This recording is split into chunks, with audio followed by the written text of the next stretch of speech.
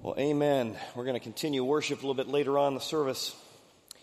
But I love lifting a hallelujah together because it's a way of saying we together encourage each other. We together affirm one another.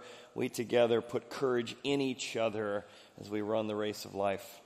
In fact, you've been following with us in Hebrews. We started probably the last month really exploring Hebrews 11. If we learned about a whole bunch of people, from Abel to Isaac to Enoch to Jephthah, who kept living by faith despite their doubts, despite their questions, despite their hardships. And because they kept believing, they received God's reward. And it's out of all of that chapter 11, the writer jumps into chapter 13, or 12 rather, and says, so therefore we need to run the race for our reward as well. Do you have a mental analogy for kind of how life's supposed to work? Like, what's life supposed to be like? What's your mental image of what life is? Maybe you've never thought of it. But your mental image of life will set your expectations for life. Good or for bad, by the way. For example, if you think that life is a jungle, you might say, you know what, if I can just survive, that would be actually success. There's scorpions out there. There's disease out there. Life is a jungle. If I could just survive, that's success. Like, well, that's way too low of expectations. Maybe your metaphor is that of a NASCAR race. You're like, yep, there's going to be a carnage every night. We're going to bump into each other all the time. There's always going to be something on fire each time. But you know what? Ultimately, it's about competition and winning the race. For others of us, our metaphor is that life should be like Disneyland. Comfortable all the time. Magical all the time. Wonderful memories every day. Well, that sets up a certain expectation about whether or not life should be hard or difficult or challenging. And the metaphor that the writer of Hebrews is going to use is that of a race. But not like a sprint. I was a sprinter. I was a 110 high hurdler, a triple jumper, and a long jumper. I was not an endurance runner. And yet what our writer is going to tell us is that the mental analogy you need to have for life is that it's like a long-term marathon you need to train for, push hard through, and finish well. After service today, if I said, hey, we're all going to meet right at the door here, and we're all going to run 50 yards. Some of us would run fast. Some of us would run slow. But most of us could run 50 yards after the service today. However, what if I said after the service we're going to meet here, we're going to run around the lake until we get up to 26.1 miles? No. Not trained, not prepared, haven't endured, don't know how to push through the wall. No. It's a lot harder to run a marathon than it is to run a sprint. And what the writer of Hebrews is going to tell us is you need to have the mental image in your mind that life is like a marathon. And the finish line is just past the grave. Here's what he says. Therefore we also, since we are surrounded by so great a cloud of witnesses, all those people from chapter 11. So, here's how you run the race. Lay aside every weight, the sin that so easily entangles you. Run with endurance. You don't have to finish first. Finish well. The race that is set before you. God's race for you. Look unto Jesus the whole time. Now we're going to look at chapters 1 to 10. What did Jesus do? He authored our faith. He was our sacrifice. He was our Melchizedek. He was the ultimate everything. Abraham, ultimate son. And he's the finisher of our faith. You don't need to add anything to Jesus. Jesus plus nothing equals everything. And for the joy set before him, he endured the cross. And when he endured his race, when he ran his race, you know what? He was rewarded by being seated at the right hand of God. Chapter 11. The reward. And here in these verses, he's encapsulated all of what we've talked about in the entire book. And he says, life is a marathon with a finish line that is just past the grave. As a sprinter, I always learned you don't run to the finish line because then you'll slow down. You run through the finish line. And so the secret to running the race of life is running through the finish line, past the grave. The reward comes on the other side of the grave. And there are two lessons in this passage that will help us learn how to finish well and push hard when you hit the walls of the marathon of your life. Let's look at the first lesson together. If life is a marathon, we need to run with a pack. You'll notice all the we words in this passage, not you words. You run with a pack, and if you're going to endure to the end, you need to learn how to pack light. Lay aside some things. He starts off with the word therefore. Therefore, since we just learned about all these people who ran a race and were rewarded.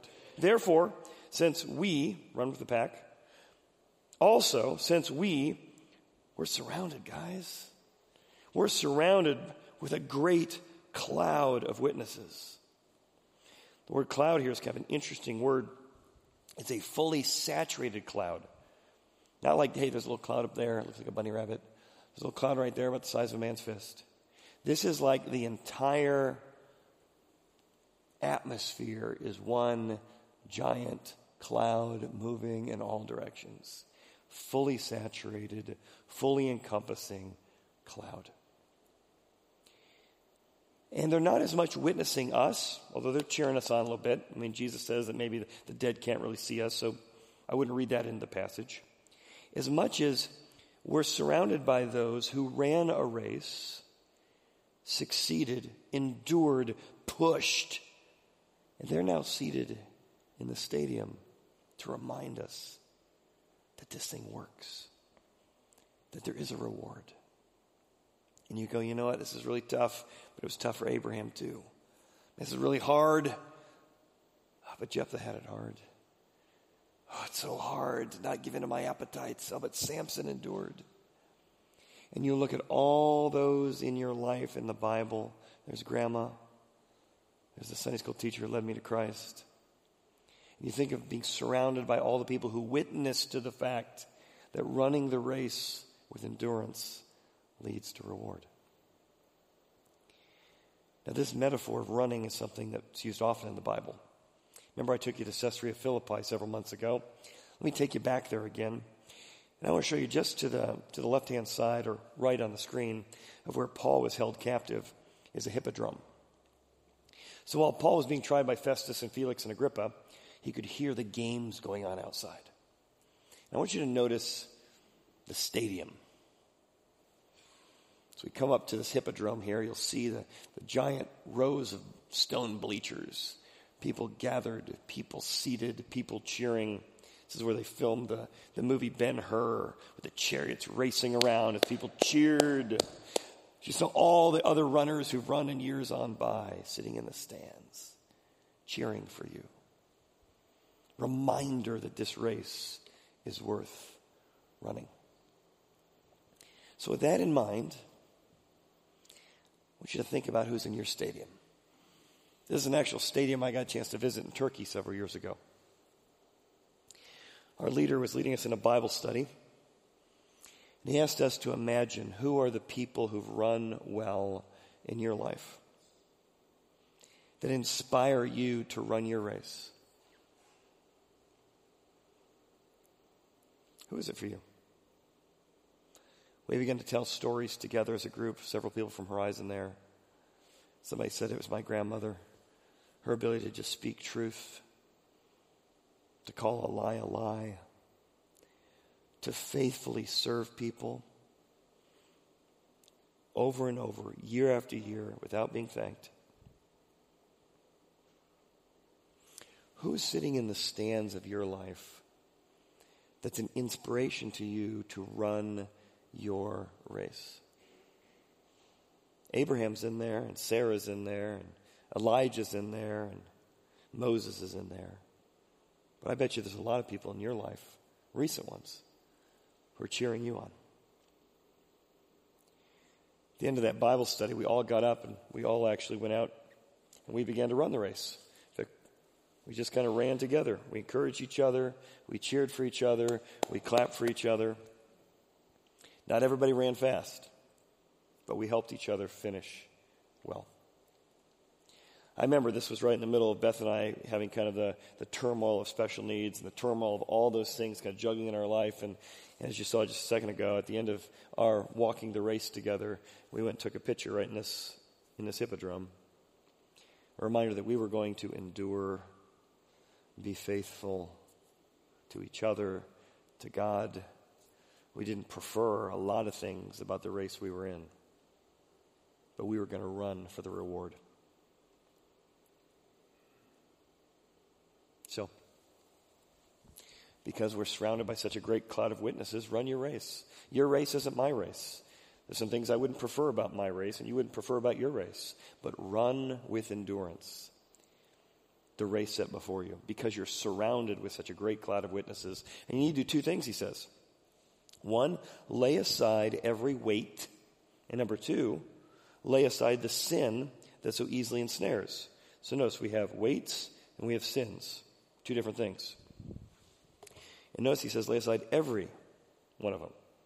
So let's start with a weight. A weight are those things in your life that aren't sinful, they're not immoral, they're just not very wise. And they may not be very healthy. But these are encumbrances or things that keep you from fully and completely pursuing and running the race God has for you. When I was a sprinter, and I was a sprinter, not a long distance guy, did I mention that? Anyway, so we used to wear these weights, ankle weights, around our ankles. That's why they're called ankle weights. And we'd run our 50 and run our 75 and run our 100 over and over and over, run our sprints. Then when it came race day, you would take those ankles off, take those ankle weights off. And you'd get up to the top of the 110 high hurdles, right? Get ready for the triple jump. And man, I can run so much faster by taking off the weights.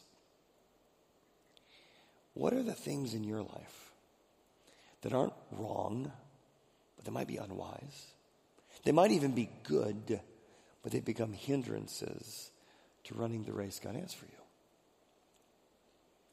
Lay them aside.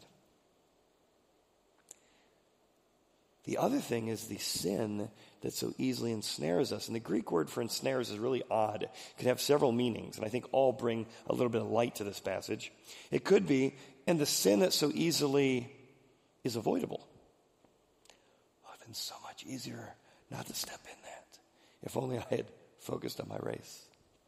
It also can mean the sin that so easily is admirable. That looks like fun. That might be nice. I deserve that. And you end up admiring something that entangles you. And that's the third definition, something that entangles you. It trips you up. It keeps you from running and finishing well. What are actual things that have entangled your relationship with God and kept you from running and finishing well? 1984, Zola Budd from the Great Britain. She is running the 3,000 meters against Mary Decker from the United States. One or the two of them are going to get the gold. The hype has been going on leading up to the Olympics.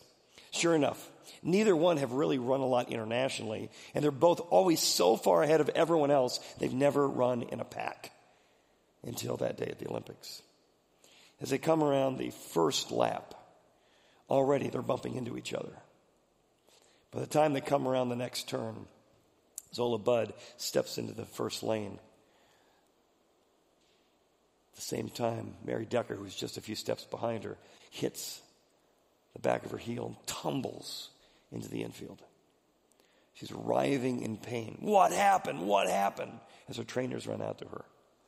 Zola, as she's been trained, doesn't know what happened. Something happened behind her. She could feel a little limp in her step, but she just keeps running. She'll make lap after lap, and every time she'll see Mary Decker writhing in pain right there on the sideline. The crowd will begin to boo. Boo! Thinking she did it on purpose, but she just keeps running.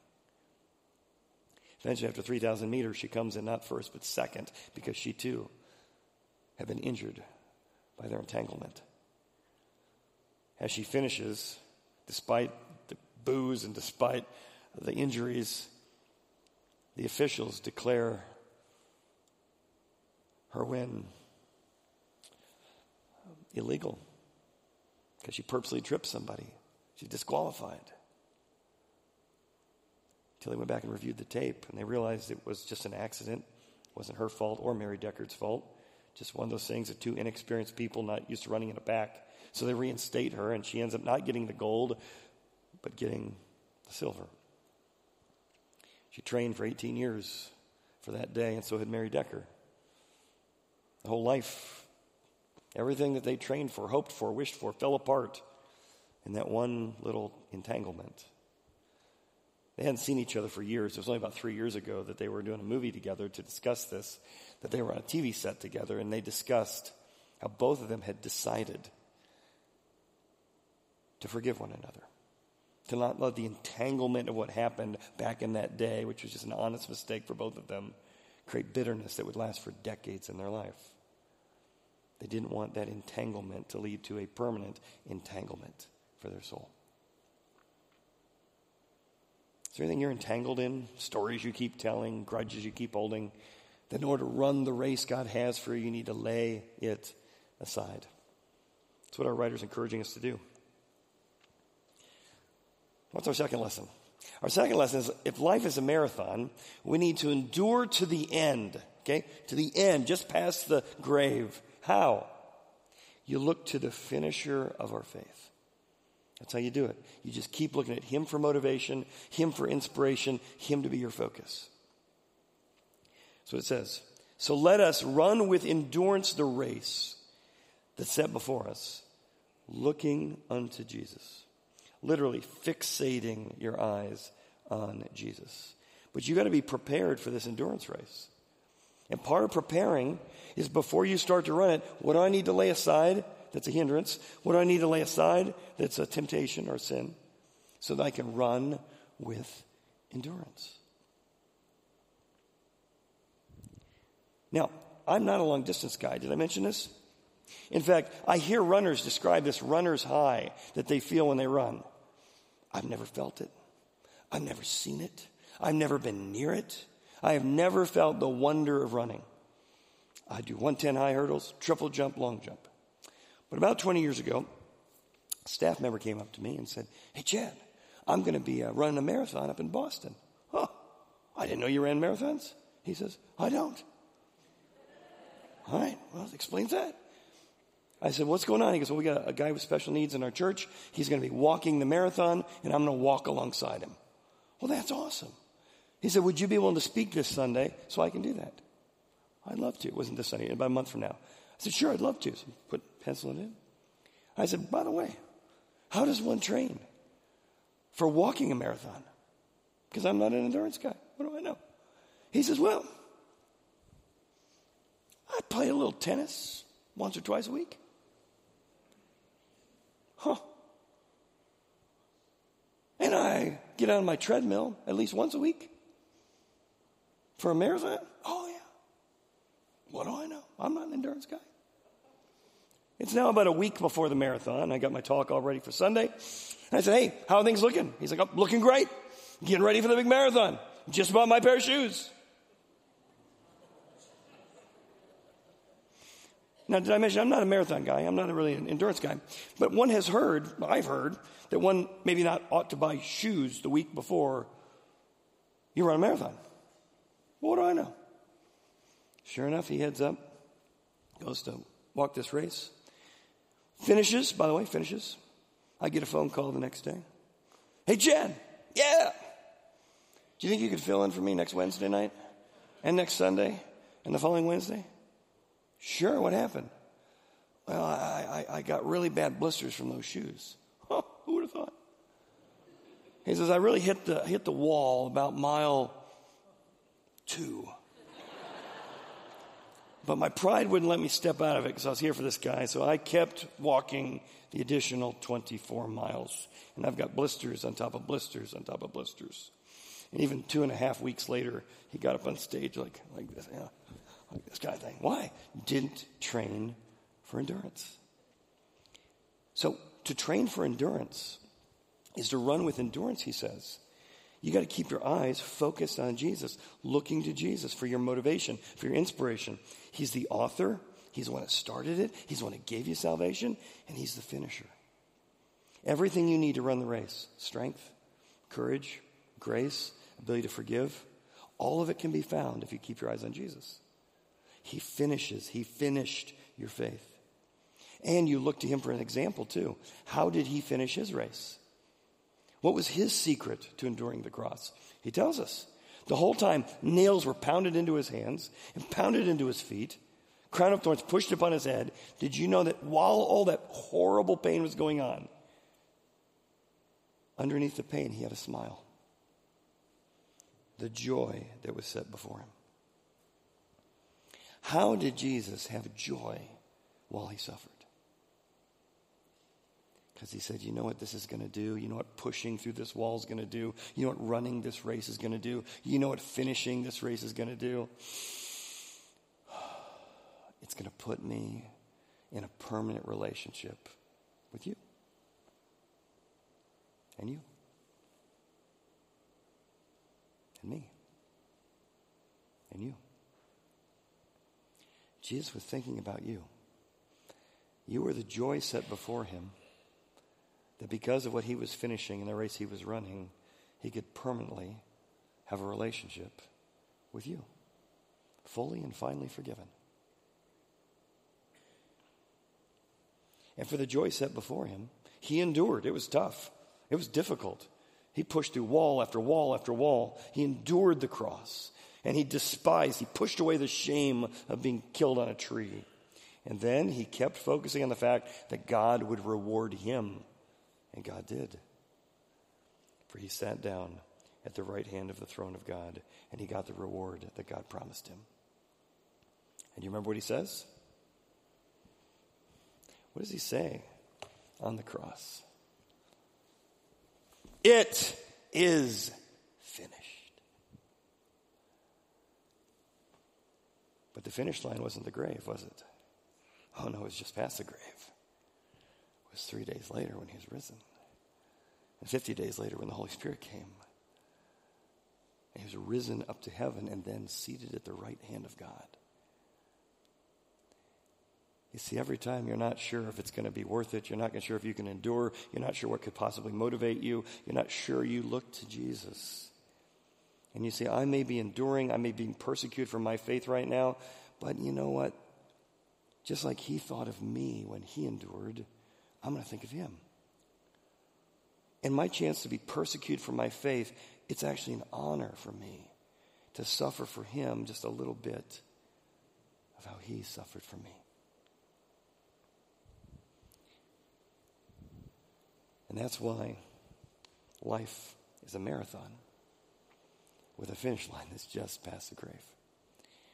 And so what we try and do as a church is we're trying to equip you with the tools you need to run the race God has for you.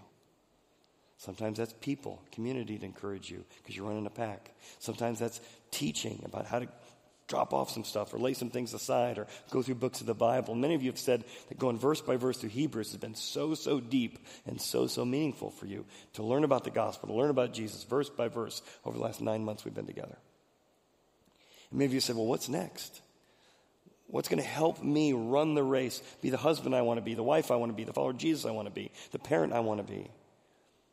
Well, our next series, I hope, will equip you even more to run the race. Here's a couple of topics we're going to hit just in the first couple of months of 2022. Can you count on God to guide you? And how do you center your life on God? Do you know how to practice confession and dedication to God? Do you know how to enter God's presence? Do you know how to follow God's leading? Am I remembering his deliverance in my life? Or am I starting to glorify the bondage of the past? Am I living as a grumbler? Or do I live out of a thankful heart?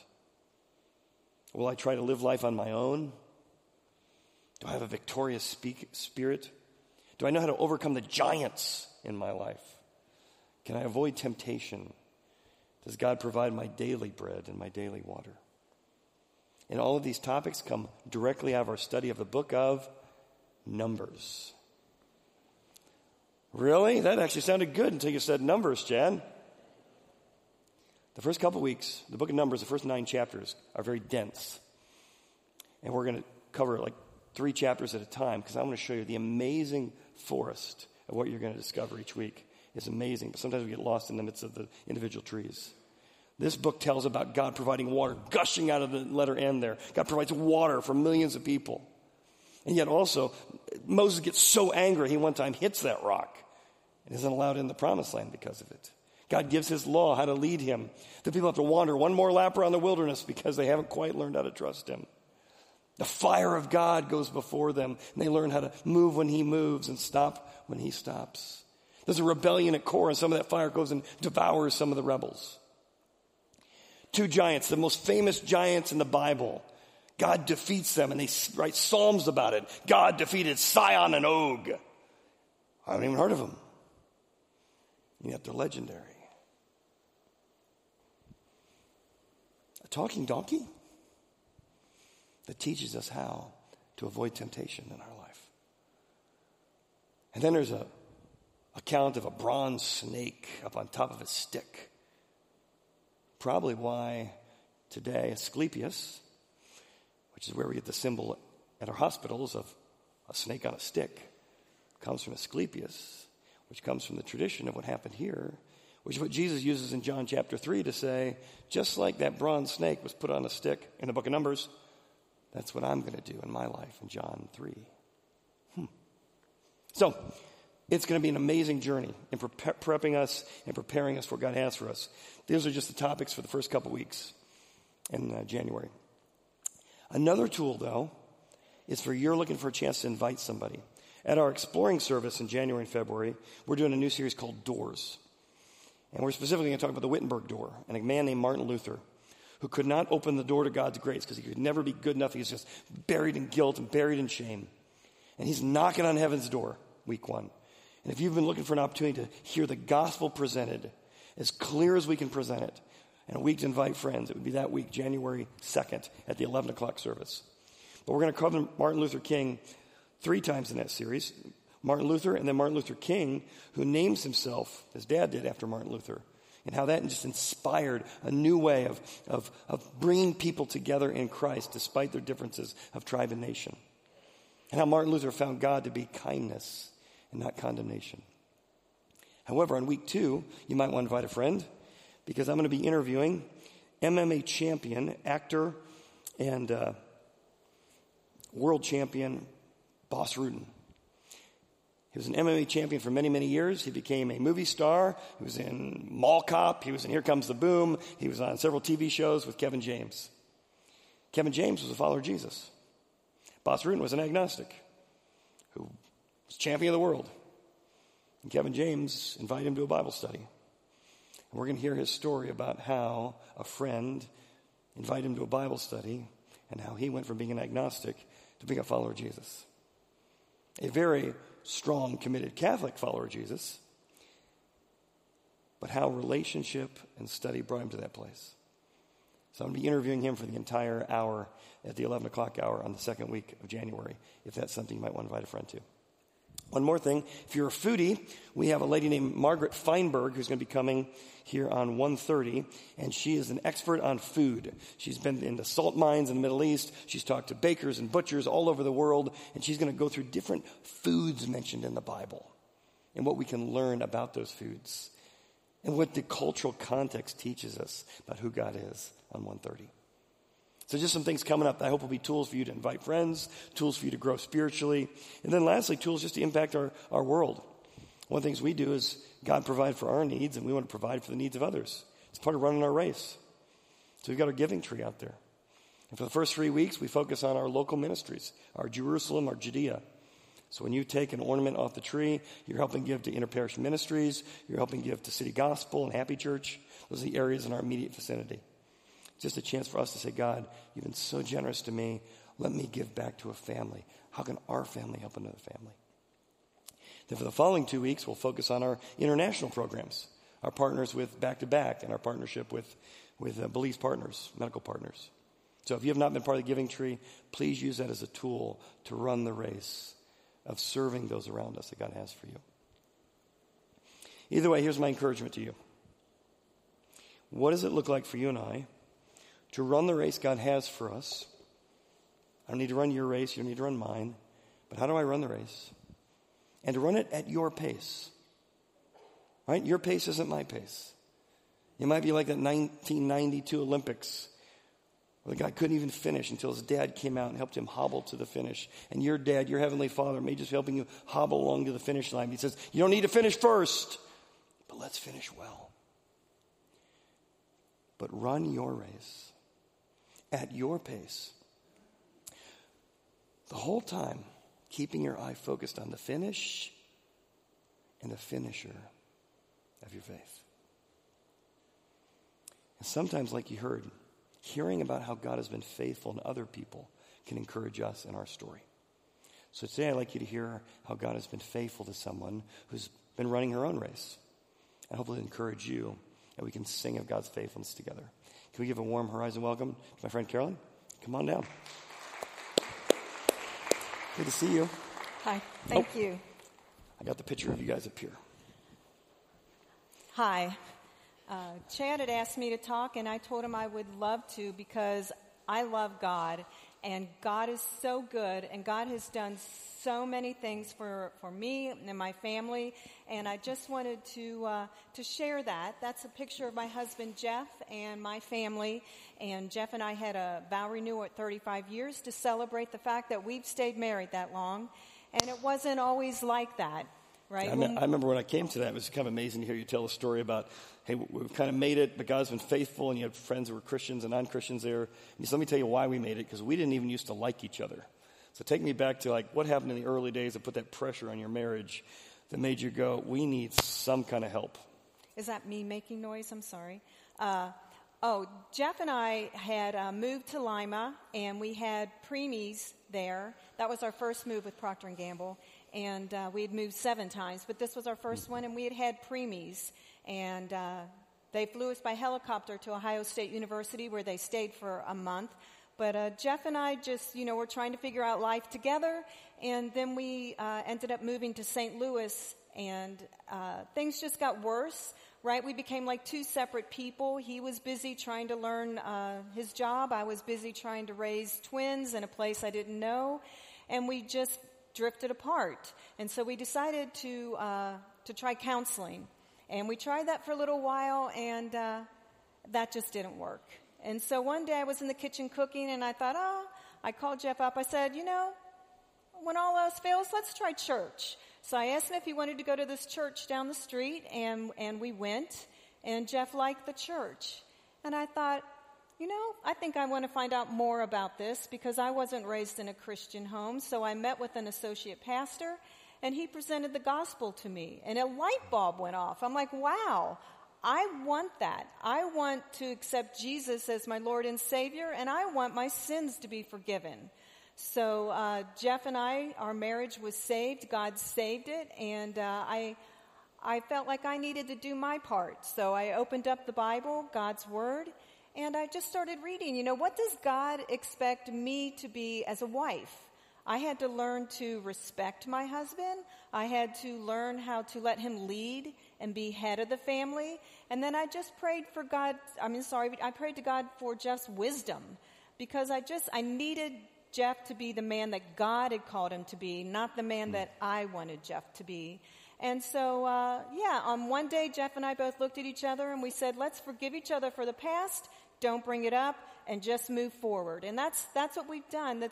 It's just God has just been so good and faithful. And you know what I learned, Chad, from that whole experience was that God loves me, and he truly does, and that God changes people. And you read about it in the Bible, but God truly does change people, and that God answers prayer, because it was a lot of prayer to get us through those rough years there.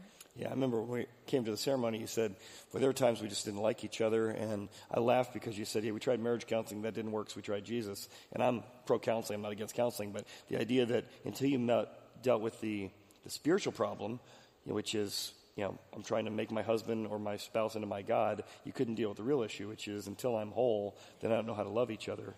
And then it's like, okay, well, a lot of people say, well, I came to Christ, I guess life's all good. Right. No, you had another kind of legacy of that run, right, which was another huge challenge. How are you and your husband going to face infertility and face the challenges of things not happening the way you wanted? So take me into that next phase. Can I just add on that little Sure. point there, too? It's Jeff and I had no support, right, in the beginning years when our marriage, we didn't have church friends, and because you move, you don't have friends, and you're away from family. And we went through the death of my brother, and there were a whole lot of stressors. It wasn't like we just woke up one day and decided we didn't like each other. There was a lot going on in life, and that's the way life is. But sure. But yeah, then we moved back to Cincinnati, and I wanted a singleton girl. I just wanted a little girl. And Jeff said, Carolyn, you just can't promise me a girl, and you can't promise me a singleton. So we decided You didn't want twins again. Yeah, that was kind of hard. So we prayed that either God would put the desire on my heart or take it from his. So Jeff came to me and said, let's try. So we did, and we tried for about 8 months. I prayed for a healthy little girl. I prayed for twin girls. I prayed for a healthy boy, twin boys, a boy-girl twin. And then finally, after 8 months, I said, finally, God, give me whatever you want. I'll take it. Huh. Yep. And God is so good. I got pregnant, and I got a phone call that because I was 36 and we had done testing, that my daughter was going to have Down syndrome. And I was a little bit shocked, to say the least. We've been Christians about 3 years. I wasn't that mature in my Christian walk, and I couldn't understand why God would punish me by not giving me that perfect, healthy child.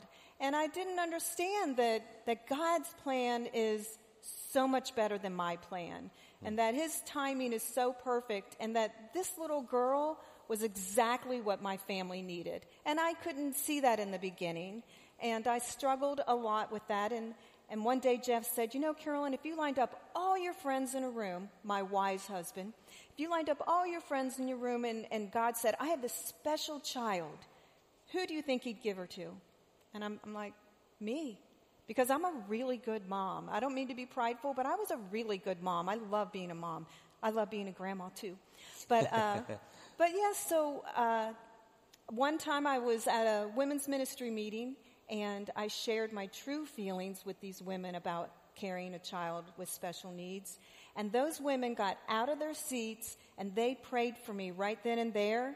And that's when I realized how much I love women. Because I know as a woman, sometimes we don't really trust other women, because sometimes women we feel can be catty.